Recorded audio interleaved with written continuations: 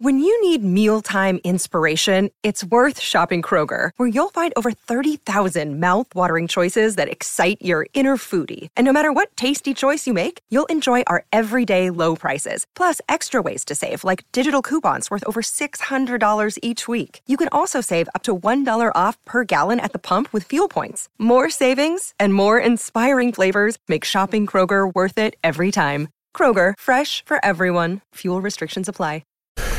What is going on, beautiful people? Welcome to another episode of The Narcissist Code. I'm your favorite self-aware narcissist, Mr. Lee Hammock, better known as Mental Illness, across all social media platforms.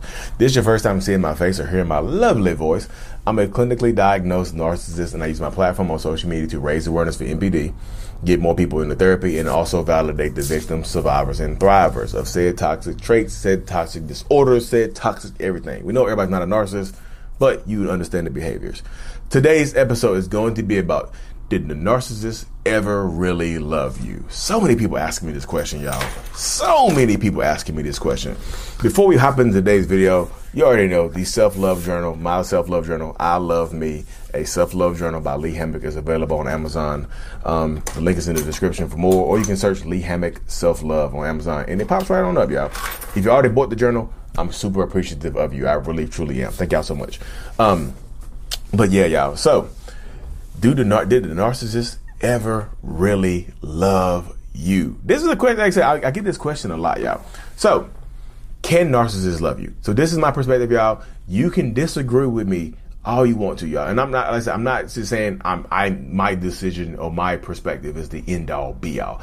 I'm just saying you can feel free to disagree with me. Just don't disrespect me. That's all I ask. Disagree, don't disrespect. I can disagree with you, you can disagree with me, and we can still be cool. You know what I mean? That's why I was like, this, don't disrespect me. But do I believe that narcissists can love you? I think that some narcissists absolutely have the ability to love you. I just do. That's just my perspective. I think I can love. I've seen other people who I think can love. I think that they love you. But does the love run out? And I know people are going to say, well, that's where it ends at right there, Lee. The love never runs out. It runs low, y'all. It runs low, and narcissists want to refill that love tank immediately. During the love bombing phase, I truly, and this is me, not even tripping with y'all, truly believe that I was absolutely, or I am absolutely in love. I am infatuated with you. I love everything about you. Like, I feel like I found my person. I want our futures to align. I want everything to align together. I will tell you, like, sometimes during the love bombing phase, it's not always going to be the truth, y'all. Sometimes they will lie to you and make it seem like y'all want the same things. And that's what a lot of people do. They will absolutely look you directly into your face and lie to you and tell you that they want the same things to get you to come with them, to get you to fall for them. Like, damn, I want you. I love you so much. Like, I might not even really want kids, but you want 2 or 3 of them. That's your dream to be a father or to be a mother. But I don't even really want kids, but I want you. I feel like we are perfect. I can change that. We can deal with that later. You mean we're not gonna have a kid tomorrow, so that's something we can deal with later. So we might not even have same goals and dreams and ambitions, but I want you as a person because I feel like I love you. Like, goodness gracious, it is intense, y'all. The feelings are intense, which is why I do believe that some narcissists can actually be addicted to the love bombing phase because of how it feels. This is for you, the person dealing with a narcissist or a toxic person. For you, the love bombing phase, if you got love bombed, not everybody gets love bombed, but for you, the love bombing phase is the best part of the relationship. But also for the narcissistic person that you're dealing with, the same thing applies. This is the best part of the relationship for us too. I love the love bombing phase. I'm just like, give me somebody that can love bomb. I need to drop a bomb on somebody. You know what I mean? That's how I be feeling. But that's how a lot of narcissistic people think, y'all. We want the love to flow like that. We want the love to continue to move forward. We want to be in this space because it makes us feel good about ourselves. We absolutely enjoy the love bombing phase. Because we think we found the person. And that's why you see the love bombing phase is also referred to consistently as the idealization phase. We create this idealized image of you that we fall in love with. Like, to us, you are the perfect person because we're just getting to know you. We look at you as perfection personified. You are perfect to us. No matter what you have going on, what we see and what we hear up front right now, we idealize that. We love it to the core, y'all. We love it to the core. Like, Lord of mercy, we love it. You know what I mean? We love it so damn much to the core, but we cherish you. We try to give you everything that you want and need. We try to make our goals and dreams align. We talk about compromising certain things and whatnot. Like, I'll do this for you. I wouldn't normally do this for anybody else, but for you, I'll do this for you. Lying the whole damn time, knowing damn well I don't really want to do that. But I don't want you to leave because I think you're perfect. There's nobody else better for me right now than you. And this is the crazy thing about it is, y'all. Don't hate me when I say this. Do not hate me when I say this. But this is the crazy thing about it is, the narcissistic person that is love bombing you can absolutely be in a relationship or married to somebody else. They can absolutely feel like you're the perfect person for them and be with somebody else. That's crazy how the mind works, because narcissistic people are very good at compartmentalization, because we think we can love you and we can love them separately and it doesn't affect one another. You see what I'm saying? But we think right now we met you, we idealize you, and we create this perfect image of you in our heads that we want this version of you. You're perfect to us. We love you, everything about you. So we try to take up all of your time, take up all of your freedom, we're doing all this stuff because we don't want to let you go at all. You know what I mean? We want to keep you around forever, damn near forever, y'all. We want to keep you around forever. But that's how it goes. I tell people, like, we want to keep you around forever. In the love bombing phase, we just throwing you. We're all in.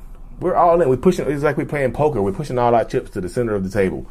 You know, hey, I'm all in, and we want you to be all in too. Because once you push your chips into the center of the table, we got you. We tell you that we're all in, but a lot of times we have a couple of chips in our pocket. You ain't see that. You ain't see me slip a couple of those poker chips in my pocket. You think we're all in. You're all in. You push everything. I'm not laughing at y'all, I promise. It's just the imagery of this silliness I say sometimes. Like, you push all your chips to the center of the table. We're watching you, and we're putting some of our chips back in our pockets. Because we don't trust it all the time, y'all. Sometimes narcissistic people have these reservations that they don't trust it all the time. So they always, the extra chips in our pocket are for backup supply. You see what I'm saying? Backup options, just in case. We have to have some chips for other people. You know what I mean? You're all in. You done cut everybody else off. You done stopped. You done got off the dating apps. We still got a profile active on Tinder. You know, we still active on Bumble. We still swiping here and there just in case. You know what I mean? We still swiping just in case. You're all in. You know, but once the love bombing phase ends, y'all, once the love bombing runs out, that's when we have a problem. Once the perfect image of you is shattered, once you do something to that narcissistic person that is outside the scope of this perceived perfection, it's over. The love damn near almost instantaneously goes away. And it can be anything, y'all. It could be something small. It could be something very minute. You could say something different. You could act differently. You can open your mouth, and that person's perspective of you changes. The image that they love has now shattered, and the love the love goes down. You know what I mean? The image is shattered, but you know, even when glass breaks, you can see the broken glass on the ground. So the glass is still there. The image is still there. It's just shattered. And like I said, just imagine a piece of glass that shatters. It's still there. We can still see it. We can still touch that glass, but it's all out of order now. It's impossible to put it back together, which is why you can't put the love back together for a narcissistic person. Once the image is shattered, you cannot recreate that image. So the love will never be the same again. So, and I always ask, the love will never be the same again. And I always ask people, like, are they treating you like they love you? And most people are going to say no. They're like, no, not right now. In the beginning they did, but not right now. I don't know why. The love has been taken away because narcissistic people offer, a lot of us offer this version of love, this highly conditional. And I know what people are going to say, love should not be conditional. Y'all, just let me speak. Let me cook. Y'all see that's the new meme. That's what the kids say. Let him cook. Let me cook. You know what I mean? But that's how it goes. That we look at the perfect image has been shattered. The perfect image has been fractured. So it's conditional. We loved you based on what we thought we knew about you. Now the new information has been received. We don't love you anymore. It's just like not as much anymore. I'm not gonna say the love is completely gone, but it's very little now. It's going downhill fast. You see what I'm saying? is like a boulder. You push it downhill, it just picks up inertia and just keeps moving forward, picks up energy, just keeps rolling downhill. That's how it is right now. It's going downhill. The love is going downhill. It's going downhill fast. And sometimes it does completely go away. If you go back to that poker chip analogy, that's when we cash in the chips that we put in our pocket. You know what I mean? That's when we look to cash in those chips that we stored away and we put into our pocket. That's when we look to cash in on those. Okay, good thing I had these backup chips in my pocket so I can go find a new supply. You see what I'm saying? So the narcissistic person probably started off loving you, and they might still love you a little bit. I'm not gonna say they completely just don't care about you, because you'll see a lot of channels that just say that the narcissist never loved you. And this is the thing right here. When I see people say that, I understand why they say it, because they think it is going to help people heal, which it does help. It does help some people heal to understand that the person might not have ever loved you. But I just feel like, to me, it's kind of wild to tell somebody that they've been in a relationship for 40 years with somebody that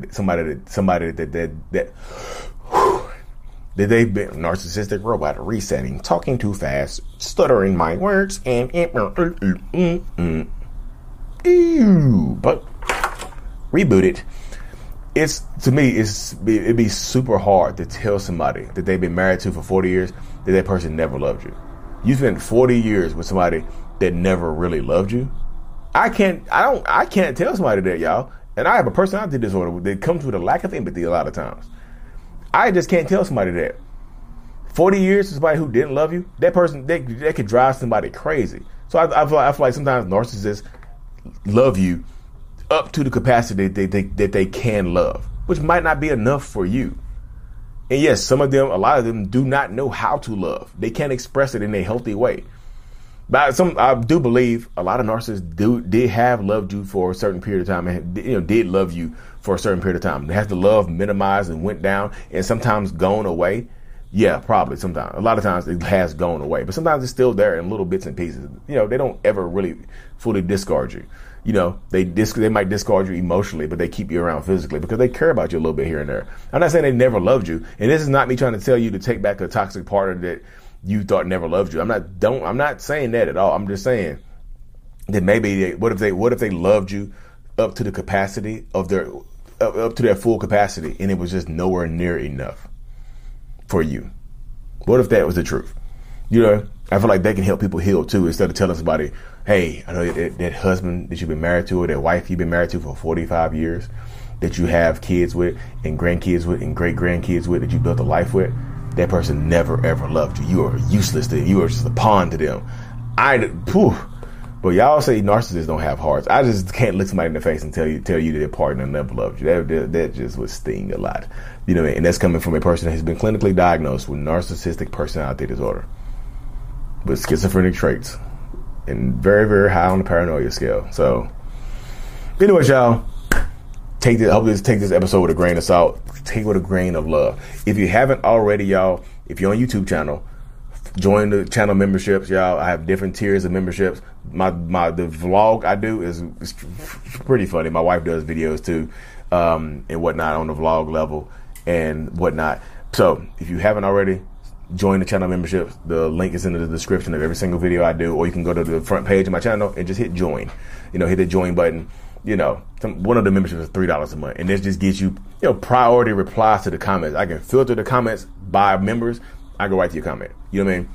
I just did that yesterday. I went through there and somebody sent a long question, but I responded to it because you remember. Thank you. But anyway, y'all, like and subscribe for more. And as always, mental illness is out. Peace.